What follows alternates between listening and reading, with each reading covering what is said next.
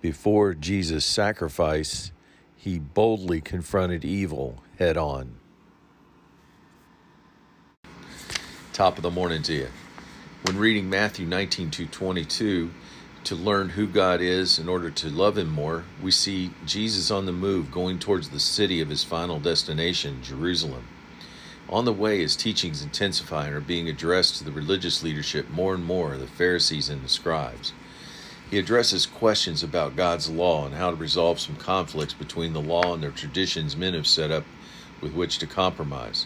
In one exchange, he explains how God deems marriage very important and what God has joined together, let no man separate. The religious leaders hit him back with how Moses allowed divorces. Jesus explained how he did that because of the hardness of the hearts of the people, but divorce was never God's original intention. Meanwhile, there were throngs of people who followed Jesus, which got the Pharisees' attention. In 2017, Jesus told his disciples what would soon happen to him. Handed over to the chief priests and scribes, they would sentence him to death, be delivered over to the Gentiles to be mocked, whipped, crucified, and resurrected.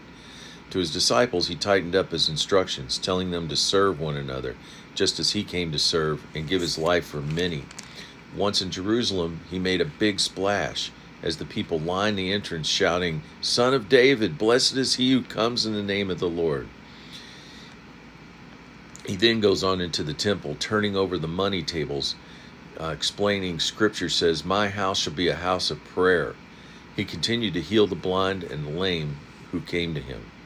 Jesus' teachings were getting bolder and bolder. He explained how God's not the God of the dead, but of the living, culminating with his giving 2 new commandments of loving God and loving your neighbor.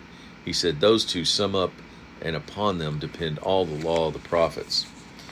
As Jesus got closer to fulfilling his destiny, he did so with boldness, not hiding out and waiting for things to happen to him. He expected the same of his disciples who followed him.